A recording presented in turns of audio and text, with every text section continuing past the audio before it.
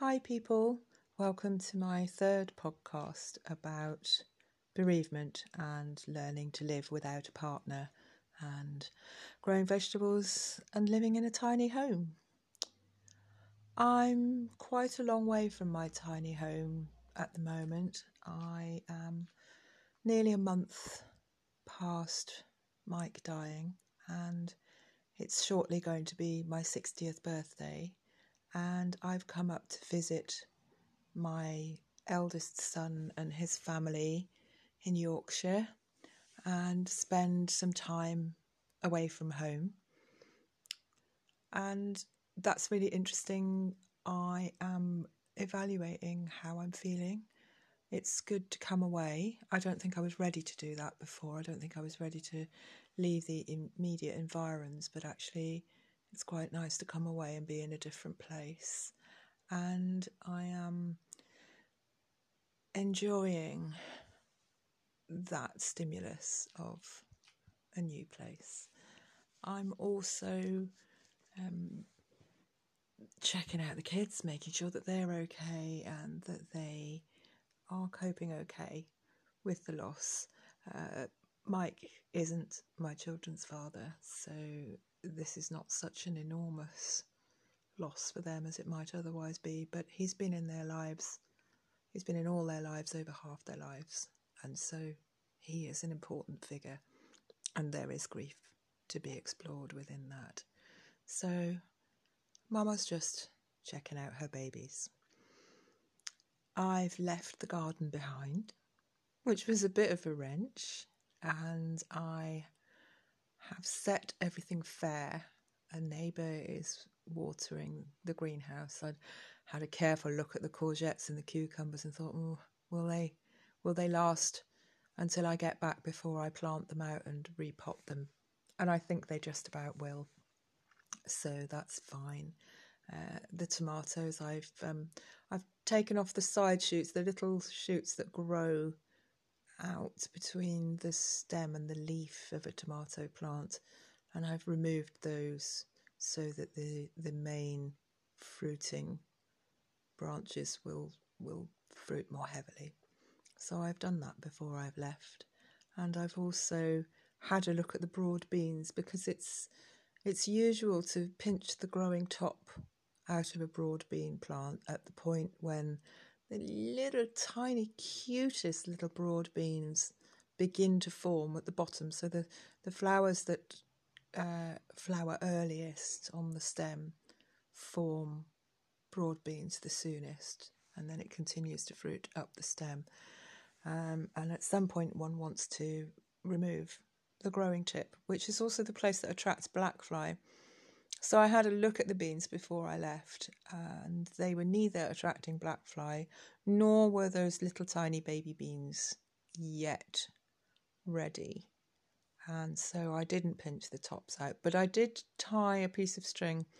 I grow all my veg in lasagna beds, which are about, well, my beds vary in size, but most of the beds are about 8 foot long by about 2.5 feet wide.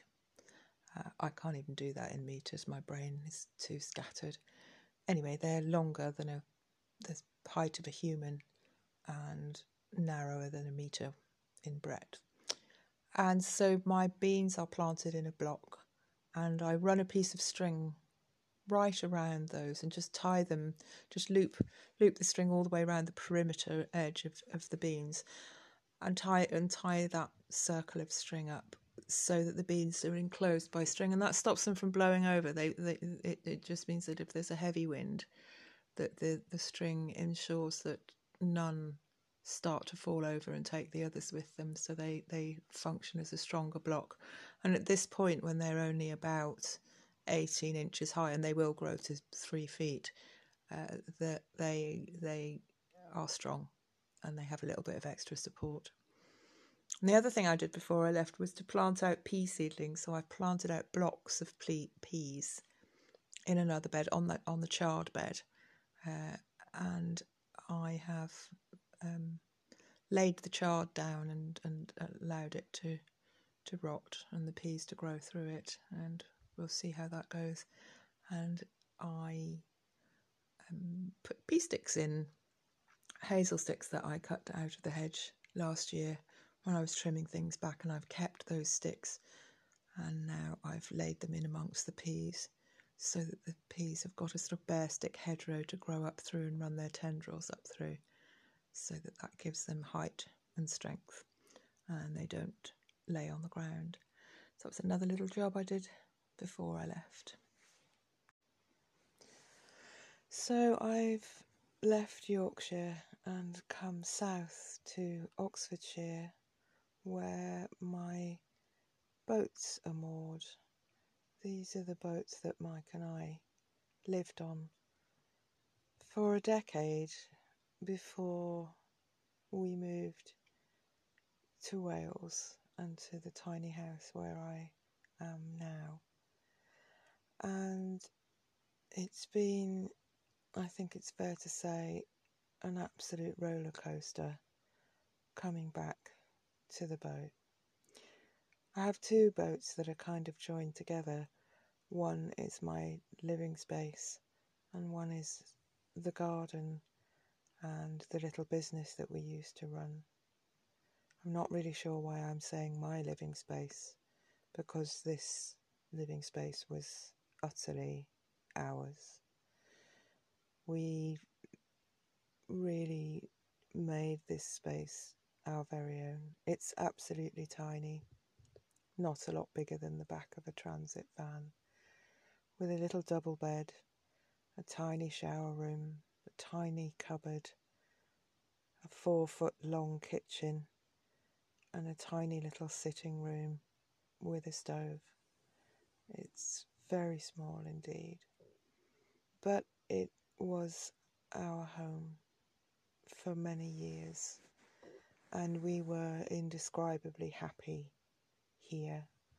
We travelled around on the canals of England and covered many, many miles between Manchester and London, over to the west into Wales, and we know it, the whole system, hundreds of miles, like the back of our hands. But in recent years, since I had been unwell with cancer, I'd begun to find it a little bit more daunting and a little bit more physically strenuous. And we'd got to a point where we'd made the decision that the boats were essentially too much for us.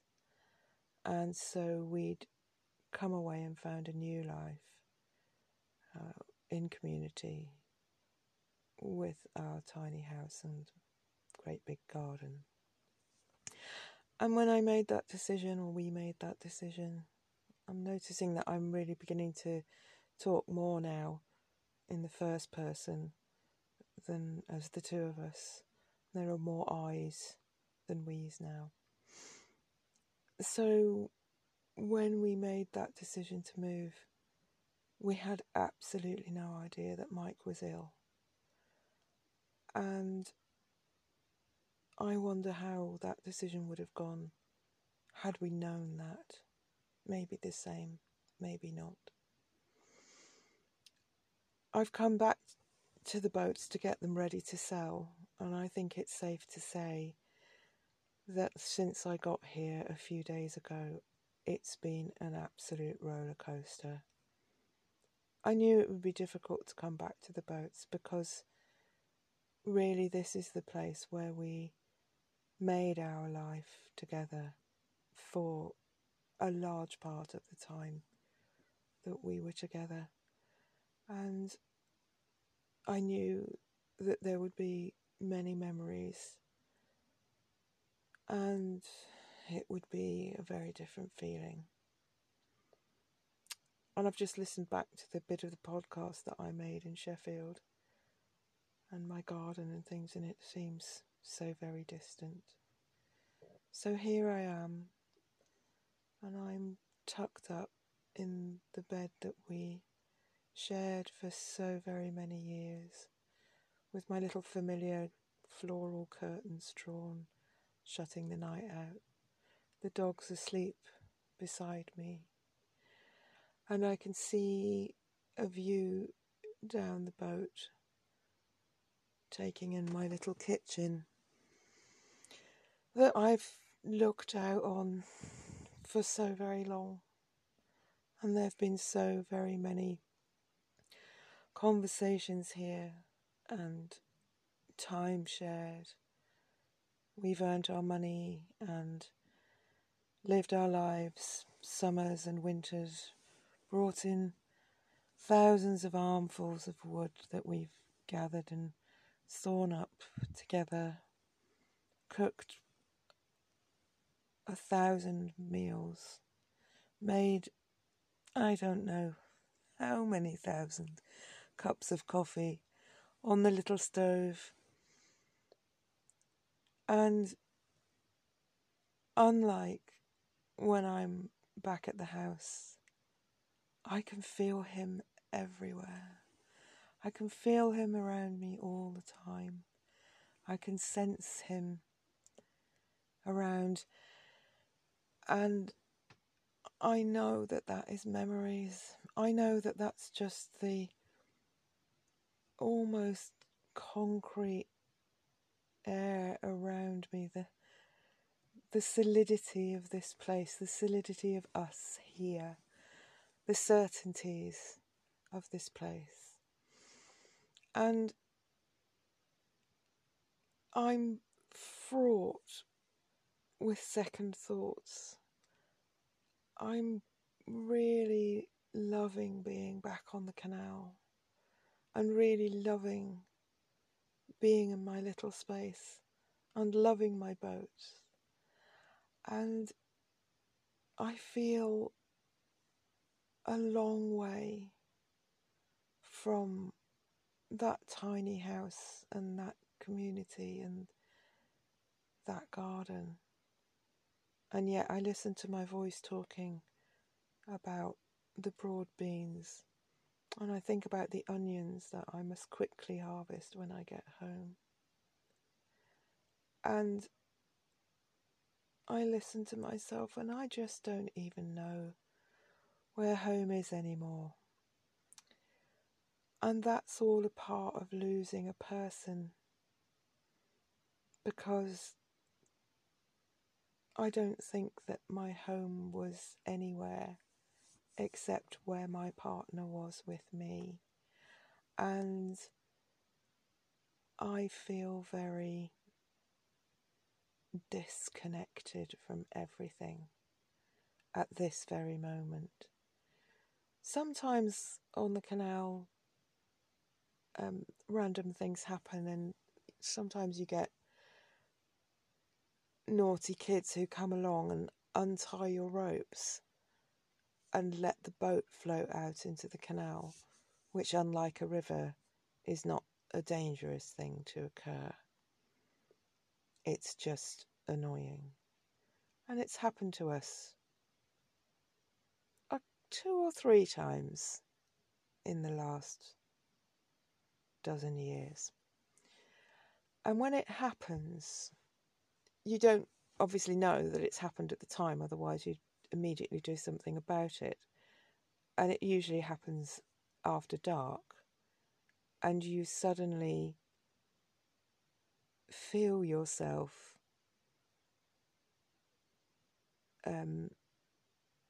just drifting, and you can tell that the ropes are no longer holding you to the bank and that the boat is loose in the middle of the canal, and you have to gather up those undone ropes and put them back on board, or they'd get tangled in the propeller when you began the engine. And then you have to start the engine and get the boat going and manoeuvre her back to the bank. And that's a really good analogy for how I feel at the moment, that I'm drifting out in the middle of the cut, and the ropes are sagging in the water, and I need to gather the ropes in and start the engine and steer my little boat back to the bank and tie her tight again. Only it's not the boat that's drifting, it's me. And I need to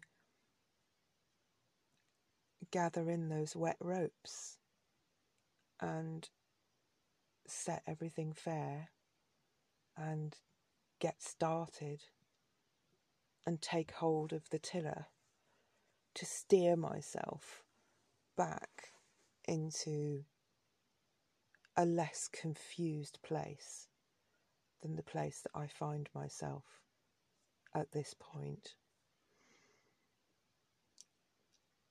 And at the moment,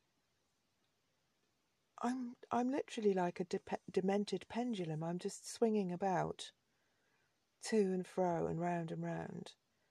And one day, I just want to make my life on the boat again. And the next day,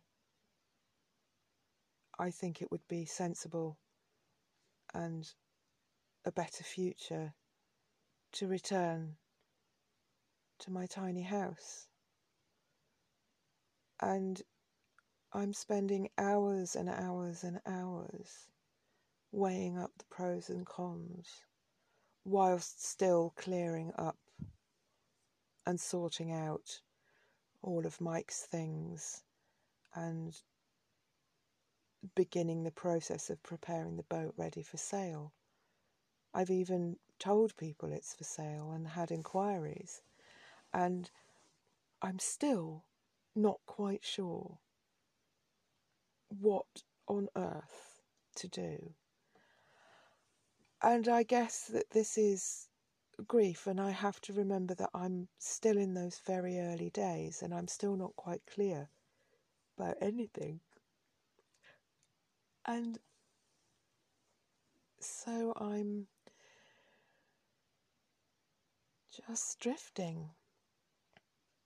I keep going around in circles and looking at what those futures could be, and I'm very remote where I live with my garden, and I feel the remoteness of that. And after visiting the kids in Yorkshire, I feel how very far I am from them.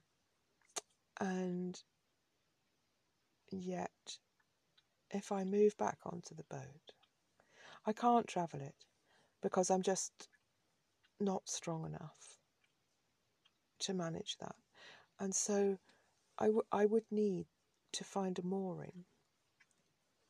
And that's... Oh, yawning, it's late. That the mooring is a possible thing to find, but my finances are quite small and I'd have to work it out very carefully.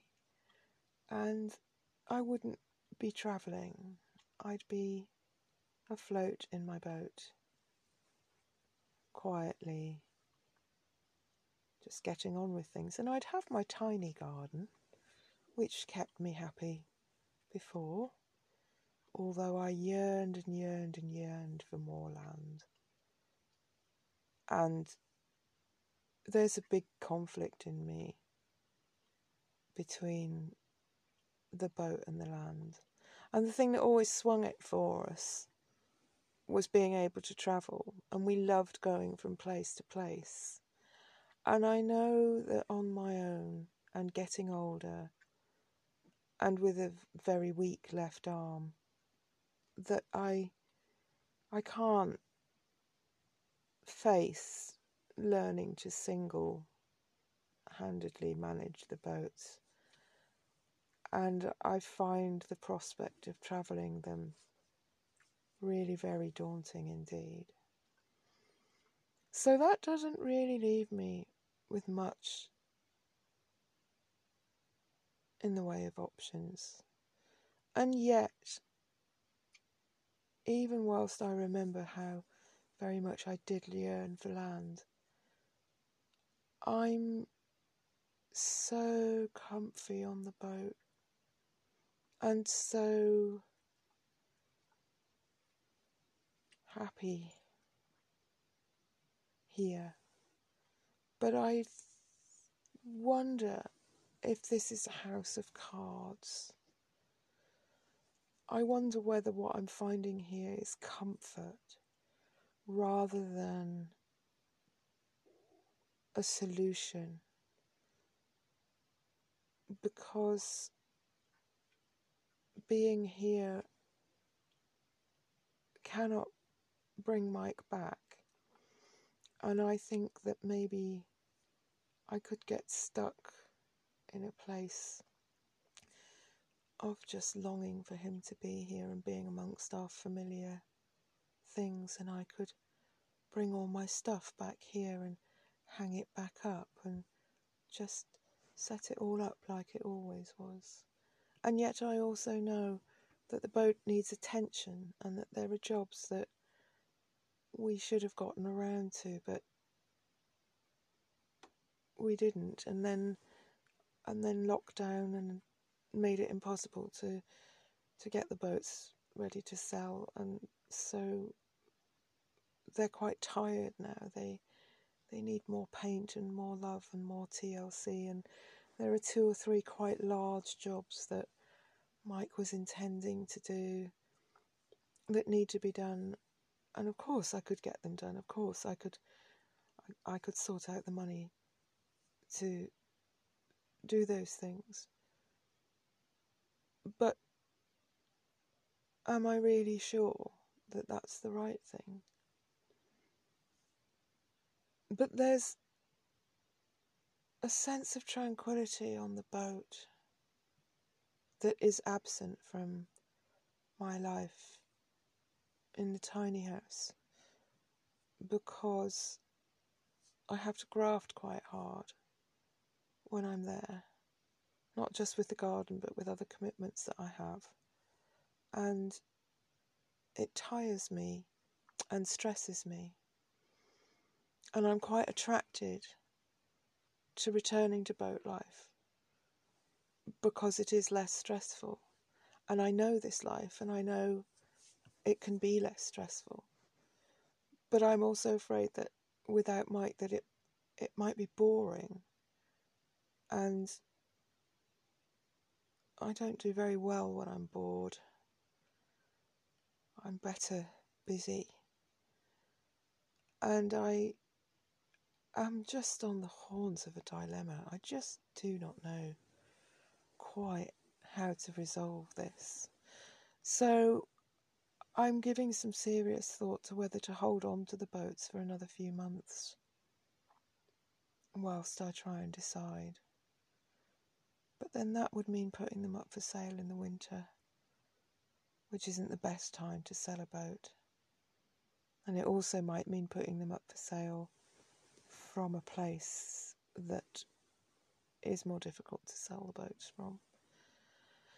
So I'm working through my options and talking to lots of people, and I've absolutely no idea right now how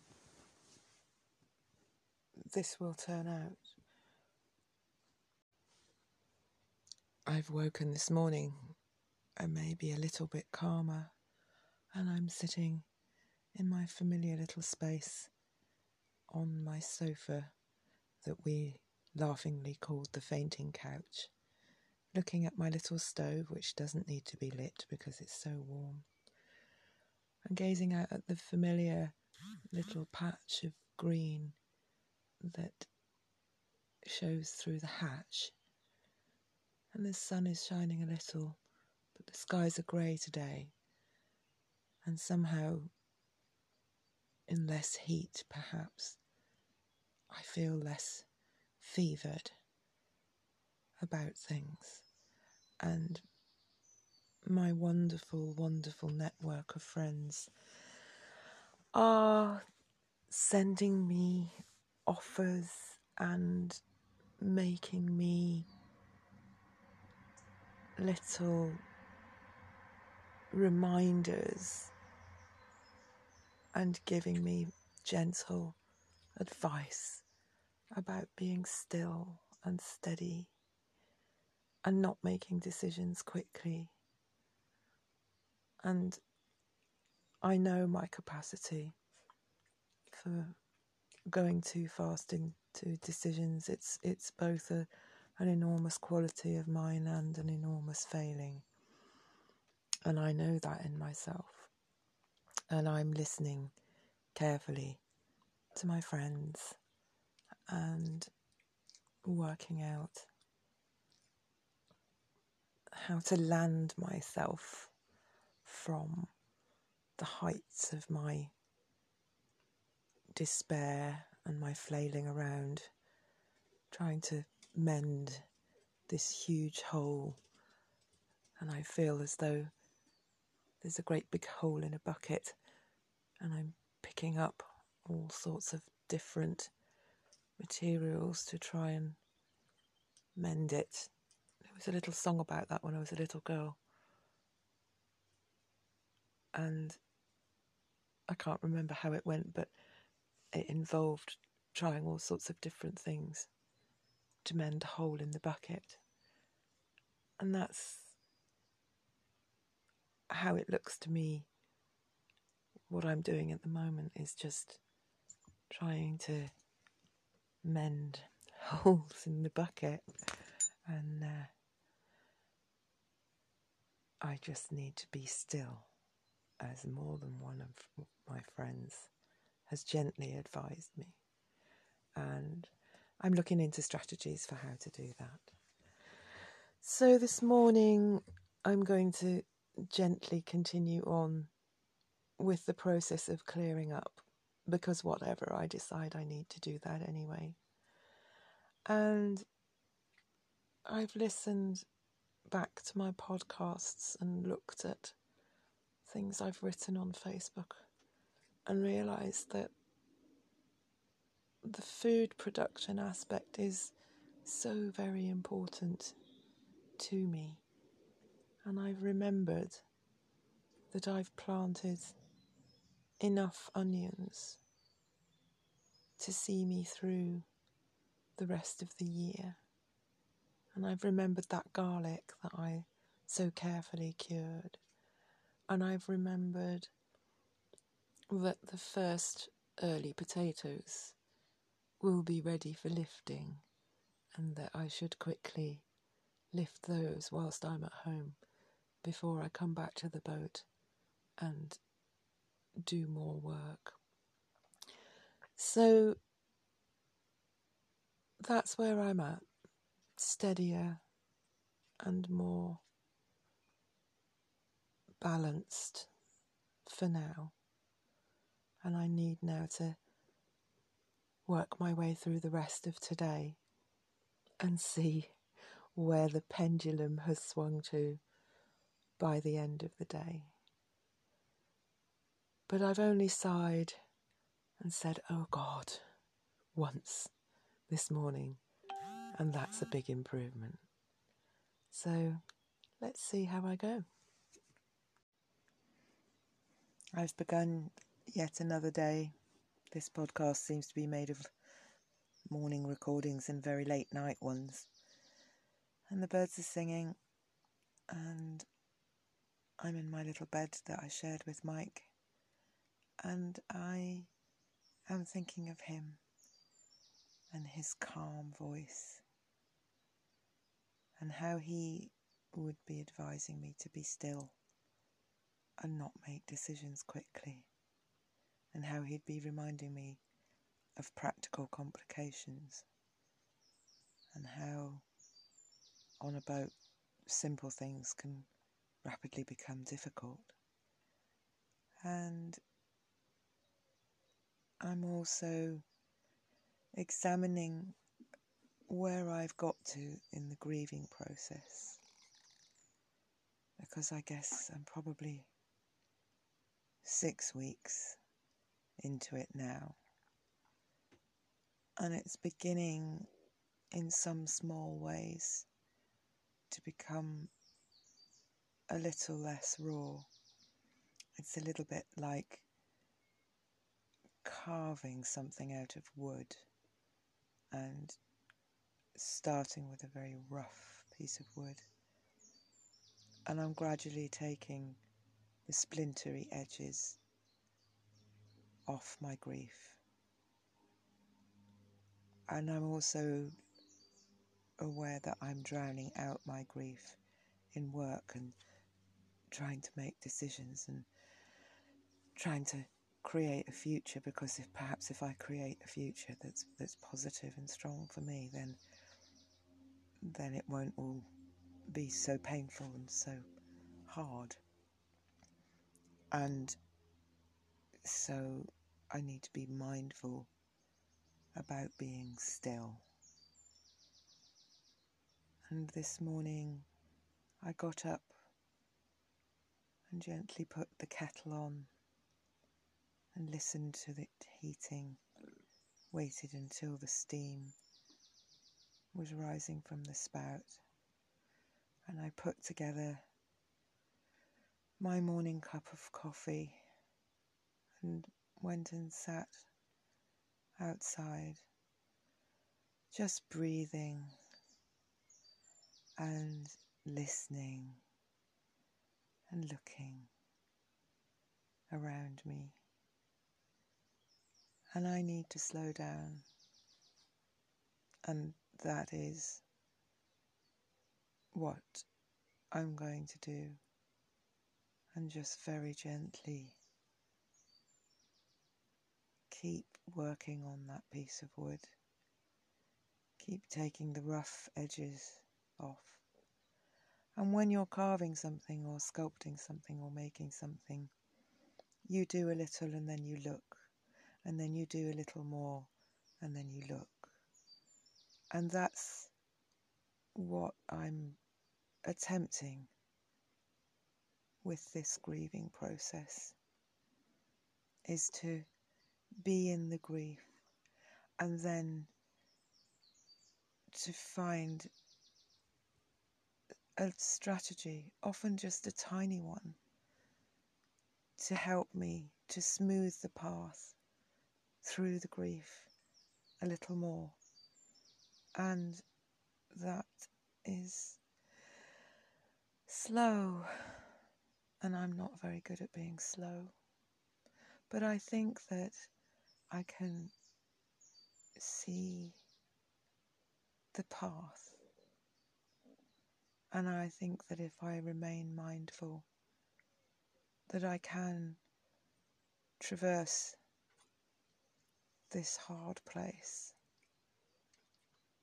But I need to listen to my friends, and I need to listen to the things I know that Mike would have said, and listen to the bird song and the breeze in the trees, and let decisions come to me.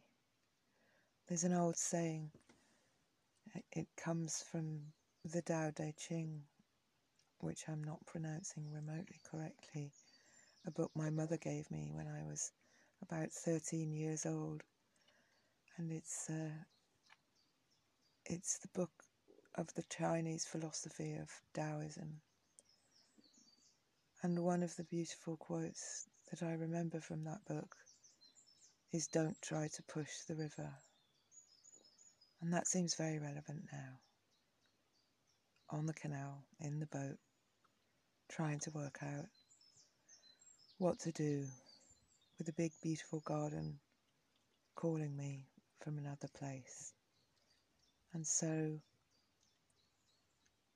I'm going to work today on not pushing the river.